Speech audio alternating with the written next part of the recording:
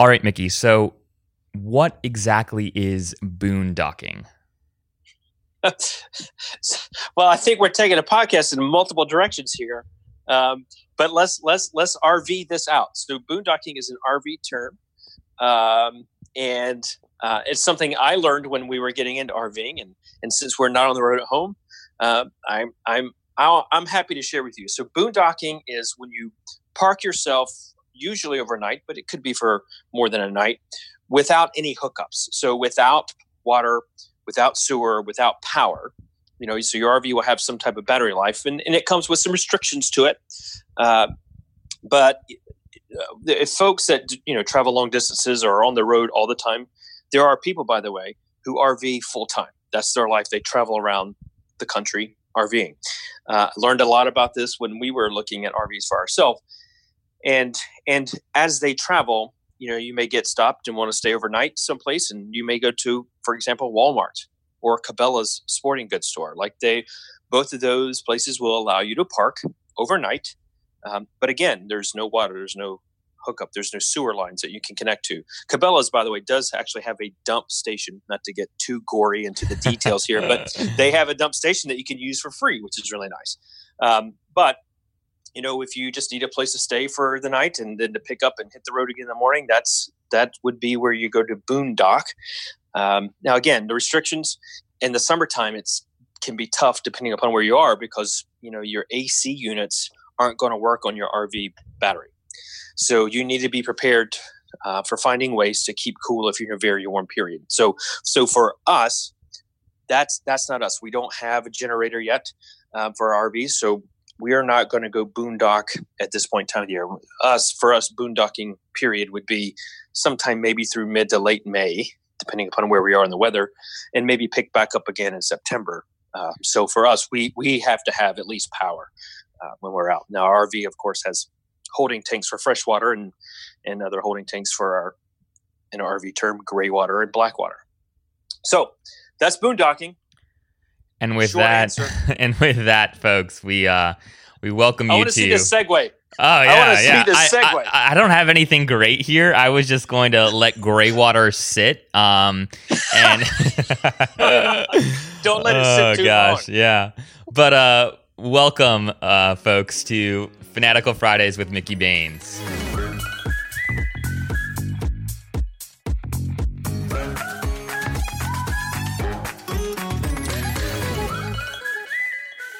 Our goal each week is to discuss the traits, strategies, and tactics that separate the best enrollment management teams from the rest of the pack, and to pick Mickey's brain on things like boondocking.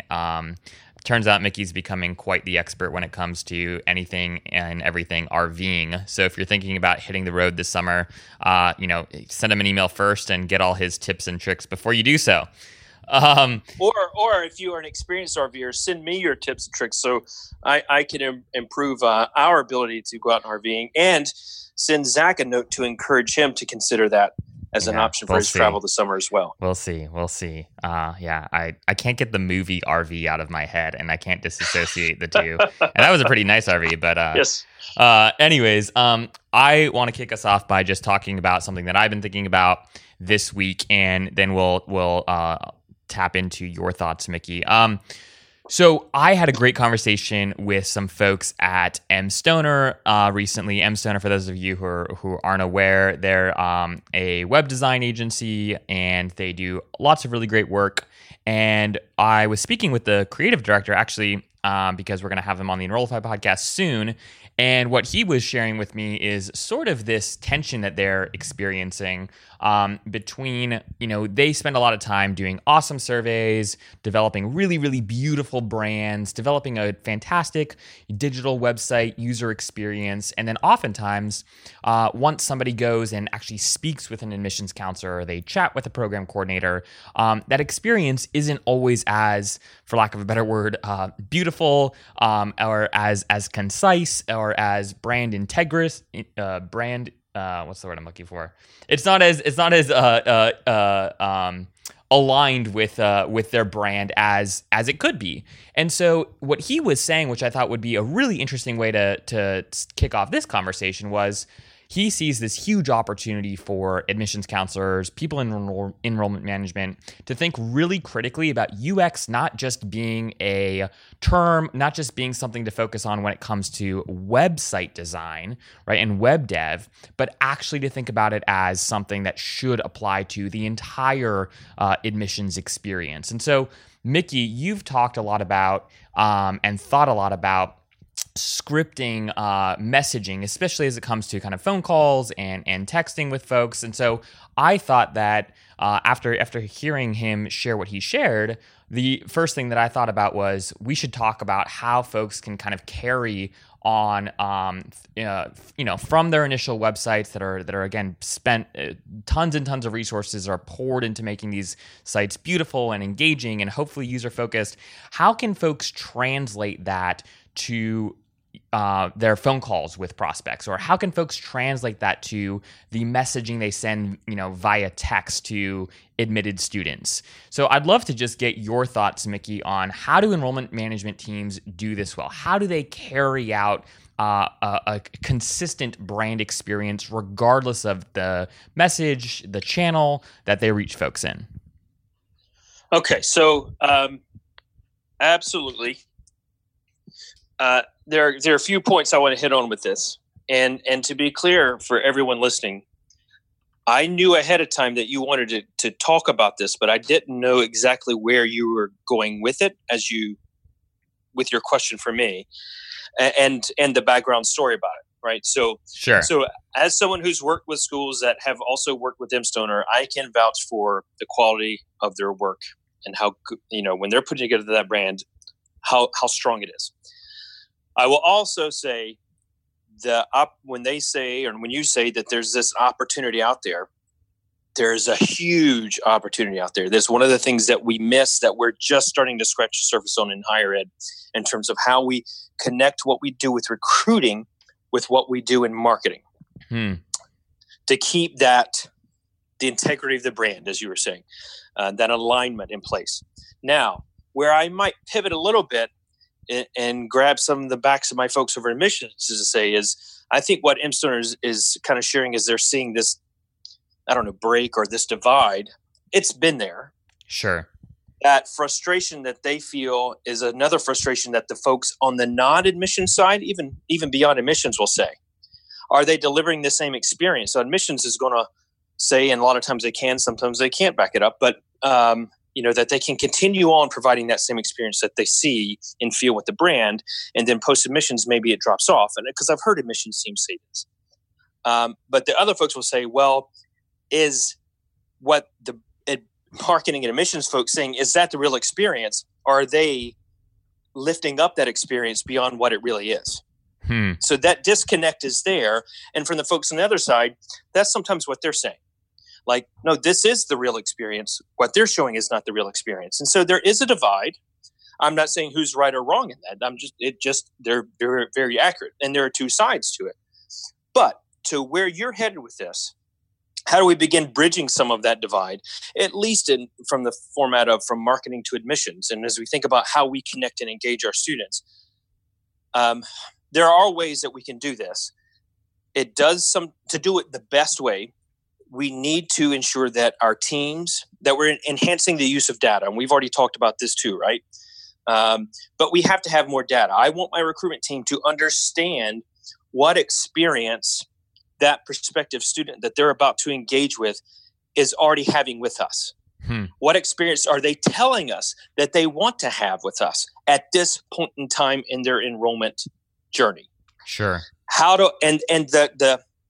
And that's a vague, broad statement. But if we peel that back a couple of layers, what we're saying is we need our staff to be able to understand what that experience is and how do we determine what that is and what that means.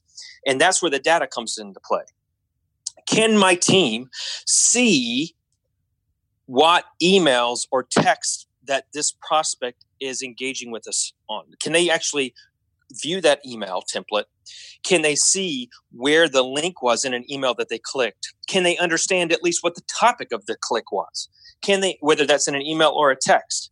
Can they see that they've had a phone conversation with someone in financial aid 2 days ago? Sure. Can they see any notes related to that conversation?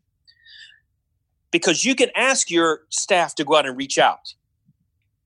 But if they don't have that context, the impact they have when they do that reach out is not going to be the same.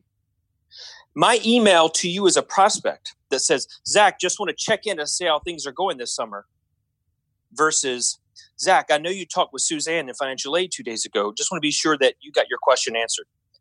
2 different emails, 2 different approaches. One is very relevant and shows our commitment and understanding of that person's experience. And one is just me emailing you, so you tell me if you're going to come or not. And so as I talk about how we, and I don't like to use the term script, but to an extent it is. Sure. So if we are, I don't want to script out what someone says. I want someone to use their natural conversational ability because it's more natural for them. I want to provide some type of guide to help them understand what they should be looking at inside of a student's record in a CRM to begin to understand how to guide that conversation. So that if they spoke with someone in financial aid 2 days ago, got transferred over to student accounts and made a deposit, then that's going to be, hey, I just saw you deposited. Awesome. Hope you're having a great summer. If you have questions on next steps, let me know. Right? I may not need to necessarily call that person at that point. They're already coming. They just deposited 2 days ago. How about a nice email? And that'll save a little bit of time there and get that email out. You could even have a just deposited template email that I then go and customize so it starts out and 70% of the writing's done. Yeah, yeah. All capabilities you can have in many CRMs. So, that's, and then, and that might be what I'm doing right now because this is, the 3rd Friday in June, 4th Friday. Is that? I think it's the 3rd. Who knows? Yeah. 19th. The 3rd, right? Because that's what we do at this point in time of the year versus, I don't know, 3rd Friday of January. The conversations will be a little different. And, I've got this group of high potential students with great academic backgrounds, great for our honors program that maybe have not yet applied. And it's 3rd week of January. And because if they haven't applied by the 3rd week of January, the likelihood of applying is pretty low at this point. If I wanted to do some type of last-ditch effort to try to re-engage them, that conversation is going to be different. But I want to understand where that person stopped engaging with us. Because somehow I found out that they had a high academic achievement and it's someone that I really wanted. Like something had to help us with that. It could be because they're on a certain list. That's fine. But at least I know that. And so if I want to have a recruitment person directly engage with someone, they need to know that. Sure. They need to understand. If it's just because they were on a list, let's be sure that they understand the context of that list. If it's because they were on the list and they did 1 or 2 or 3 of the things, what were those things? So that gives me my talking points. And it's not so much scripting as much as timing and then teaching the critical assessment of a student's record to really help the recruitment team understand what the activity inside of that record means. I've been working with some clients the past couple of weeks here. We're working with a tool called Pardot, which is an email engagement tool inside of Salesforce, and it comes with it some additional kind of web tracking. And I can build campaigns based on someone's web activity and launch them into a campaign. And not just web activity. It could be based on email activity. But because you've clicked on these particular 3 emails and because you've hit this page 4 times, I launch a campaign based on that. And I can then decide to say, hey, if I want to make a phone call or want to send a text, then I can trigger that back over to Salesforce. I can get that message out. And that gives me the ability to craft out the relevant material that's incorporated in that communication. Because I know the communication isn't going to be general. It's not going to be too broad. It's going to be focused around whatever that topic was that they've been visiting on that page or clicking on in an email. And that's the type of information I'm talking about. So if I want a staff member, even if it's an automated text, but it might come as though the text is coming from a particular admissions counselor, so that if the person engages and replies back, they understand why the student got that text or that email, what the email was about, and what else the student may have done to trigger that email to land or text to land in their lap. So That's what I want to be able to see, and that's how we connect the dots. So it's not just random communications we're dropping in because it seems like a good time to do it. It's relevant, and that's what we mean by relevance, because the student has taken certain actions around a general topic that we didn't necessarily know as a topic, because we have broad information and campaigns going out, but it's seeing how they engage with the different ones. And it's not just saying, hey, they engage with emails 2 and 4. No, let's see what topics they're engaging on and letting that drive the other conversations or other automated content that we send out from there. Yeah, it's almost like it'd be really neat to have, and maybe several schools have this already, but I think what we're straddling right now is sort of like the tension between personalizing the experience so much, all the way down to the unique needs of the prospect, versus sort of being brand, consistent and ensuring that you're delivering an experience to all prospects that is, delightful, that is engaging, that is helpful. And I think that, for maybe smaller institutions with smaller pools of inquiries and apps, it's maybe a little bit easier to go hyper personalized. But for larger institutions that are just dealing with, thousands, if not tens of thousands of people at the prospect and inquiry and maybe even app stages, it's harder to do something like this. But what I think you're hitting on, which I love the idea of, is rather than what we're not saying is, script a message, give it to every admissions counselor and say, hey, this is what you say when you hop on the phone with a prospect, or this is what you say when you hop on the phone with someone who's recently started an application. And just, this is somewhat tangential, but by the way, a lot of those communications, like my pet peeve is when somebody says something that is literally on their website, and it's like they took the about section of their website, or how to get started with your application, and they recycled that information in an email to me right after I inquired on a page that had all of that information, and or they're sharing that information with me via the phone. Again, like, I'm not an idiot. I read this on your website. I'm not calling to for you to just deliver this message to me in another format. I'm calling about, to hopefully have a more personalized experience and get some of my specific questions answered.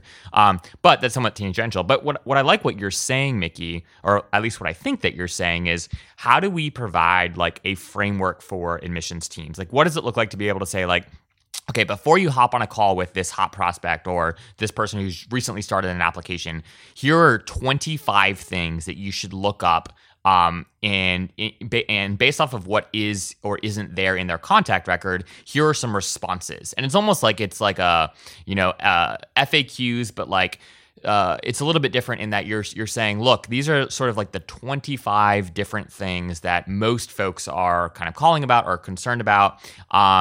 And based off of what they have done, what content topics they have clicked on via email conflows, or what website pages they have visited, here are some sort of like brand consistent but like good kind of organic responses that you might be able to deliver to them. And that way, at least what you're ensuring is some sort of brand consistency across the space, while also allowing for a lot of freedom, a lot of conversational freedom left up to the actual admissions counselor. That is what I'm saying, and I'll add one little twist, because you brought up a valid point, representing all of the large institutions that says we don't have time to be doing outreach. I'm not going to argue against that. I agree, but you hopefully are putting together some type of campaign that gives you incoming activity from the prospects. And if your team doesn't know that you're launching that particular campaign, or that campaign exists, not that it gets launched, that it could be an ongoing. And because a student has just reached that threshold of number of clicks or visits on a web page to trigger a campaign, that might then trigger a question that the counselor gets because of that campaign. If they don't know the context for that, then it's going to take them 2 or 3 rounds of conversation, because it usually is going to be via email or text, not over a phone. But it'll take 2 or 3 rounds of back and forth to truly understand what's happening and where the context is coming from, which is A, not a great service to provide, B, more time consuming for a counselor to be able to provide, versus having the counselor understand and not necessarily getting a list and say, here's all the emails going out or texts going out this week. How about just looking in that record when they get that email to say, okay, what else has this person received? So I better understand it. Take me 90 seconds to see that, and then I can reply. Or forward, by the way, to someone else. And those are, by the way, some of the shortcuts that you can have. So if a student is engaged in a campaign, asks you a question as a counselor you don't have the answer to, it's okay to reply to that student. Great question. I have an answer in mind. I don't know if it's the exact one that you need. And so I'm copying over Janice from our operations team who can help you with that particular answer. Yeah. Yeah. And that way you're introducing the student to Janice, right? Janice can give that answer because Janice is supposed to give that answer, and ensuring that the team understands that's how we handle answering a question we don't know the answer to. Rather than just trying to give them what we think is the right answer, potentially leading down a wrong path. Let's help connect them to the other resources, right? And that's how we make that connection. And you just don't say, hey, contact Janice over in our operations. Here's her email address. That's not how we do it. We reply to acknowledge we have it, where we don't have the answer. We've got your question. Janice should be the one with your answer, and copying Janice on that email. Yeah, I mean, I think that couldn't agree more there. I also just think that what's really important here, and I think what we're getting at, the heart of the conversation is like, this is a really hard thing to do, but I think it's really, really important. Like the amount of resources that schools pour into their websites. And again, this obviously doesn't apply to everyone, but if a school is going to, drop serious change, a lot of them are willing to drop serious change on a refreshed website design. And they typically take way longer than anyone thinks. It goes way over budget, right? But like, schools spend a lot of time on branding and on and a lot of resources on actually making that brand real digitally, at least at sort of like the offset being their website. And most schools, I would argue, have shifted over the last few years in becoming much more of like a prospect-focused website, meaning most of the information that you're hit with right off the bat is for prospective students, which is great. Your website should be, the greatest prospect generation tool, the greatest prospect generation asset that your institution has. But I think that sort of where this disconnect is that, after you submit that inquiry form or after you request to, you sign up for a virtual event or a virtual open house or whatever it might be, the email that you get, right? The confirmation email that you get, even some of the messaging that exists in that email, it's almost like it's the brand has faded, like the brand is watered down. And again, I understand that this could be for lack of resources. It could be because Marcom handles this, and enrollment management has been asking for new email templates for 10 years and hasn't gotten any. Like, I understand all the objections and excuses here, but I think like a really, really cool challenge for folks would be to how do we deliver an experience that from the minute somebody hits our homepage to the minute they fill out a form, to the confirmation email that they get, to when they get on the phone with Mickey, to when they finally come and take a campus tour, how do you deliver an experience that is consistent and genuine across the board? And I actually think that there is huge opportunity for folks to jump in, and like, especially if you're kind of like a school that is looking for a unique value, a unique differentiator. Your UVP isn't as obvious. Maybe you kind of look like the school down the street, right? Like, I think a real differentiator would be a school that essentially understands the value of brand integration and understands the value of delivering an incredible customer, or in our case, student experience. I absolutely agree. I can't add to it beyond that. All right. Well, anything else you've been noodling on this week? No, we're making progress on our webinar. Oh yeah, I was going to ask about your webinar. Talked about that last week. Yeah, that'll be coming up the third week of July. Okay. I don't remember the date. It's the 21st or 25th. I should know that date by now. But the third week of July. We're going to be looking at student service, providing student service remotely. We'll have a couple of folks on, one who was already working in an online environment who had to tweak how they function through the pandemic, someone who was completely on the ground, and how they had to modify and how their institution adapted. In case this comes back up, or in case schools are now ready to investigate what it means to work remotely, let's see what others are doing and how they responded. I'm really excited.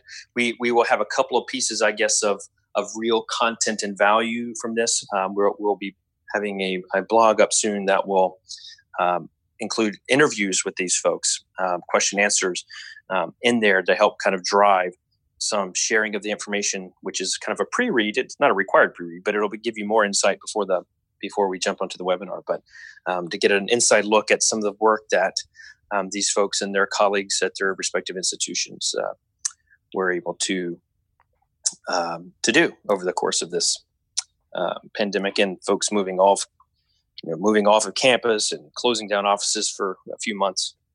It's really intriguing as you talk with them and kind of hear the story. So I'm excited to kind of bring this to light. Yeah, we'll have to be sure to send folks a link to the registration page once that's ready to rock. Should be in the next 5 to 8 days. Okay, 5 to 8 days. So just about the next time, or I guess next week's episode goes live. Hopefully there's a link that we can include in the show notes. If not, we'll send one out the following week. Last thing that I wanted to chat about, Mickey, is I had a great conversation with Matt Diddlegin. I don't know if you've ever heard of him. He is the CEO and founder of a company called Glacier, and they're Canadian company. And anyways, they do a lot of work with in the digital ad space, but specifically at the high school level. So they put like ads in high schools, and they sort of partner with institutions, colleges and universities. Most of their clients are actually in the United States, but they're a Canadian-based company, and they help sort of bridge that gap between connecting, the right high school students with the right colleges and universities. Anyways, I was chatting with Matt earlier this week, and Glacier is getting ready to publish this new white paper that they've been working on. And in this white paper, they talk about the survey that they conducted. And they conducted the survey with 1,500 high school students, both Canadian students and students in the United States. And what they were looking at, what they were looking into was what specific channels do students have the highest ad recall among high school students. So what this survey was they said, like, okay, we want you to think about where you've seen promotions, any sort of advertisements for colleges and universities, and which channels have the highest ad recall. So one of the things that was just really interesting, at least to me, was that TV, streaming, and billboards have the lowest ad recall, meaning that students do not remember seeing colleges and universities being advertised in these specific channels. So TV has like a 17% ad recall, streaming, so like Spotify and Pandora have 11%, and then billboards have about 14%. Contrasted with hallway ads, so these are like ads, like digital billboards, if you will, like in high schools. Social media and display ads have the highest ad recall, with 57%, 66%, and 46% respectively of students being able to recall seeing a college or university ad in one of these channels. So again, this is maybe somewhat obvious to our listeners, but what I thought was particularly interesting here is that from a spend standpoint, right? Group A, the TV, streaming, and billboards are incredibly expensive to get into. I was chatting with somebody the other day, and Pandora had pitched them like a $40,000 ad campaign.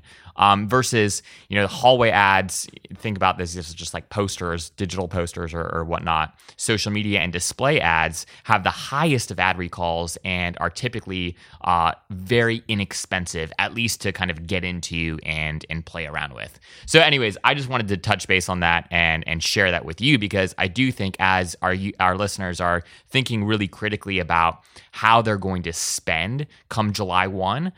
It's really, really important for folks who are, spending in channels that are really, really expensive and have, low ad recalls. They might want to reconsider that spend and potentially allocate it in different ways.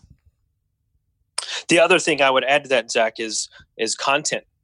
Yeah. You referenced, was it last week or the week before, the emails you've been receiving in your secret shopper study and how so generic they were. You can have generic content in your marketing campaigns and your advertising campaigns as well.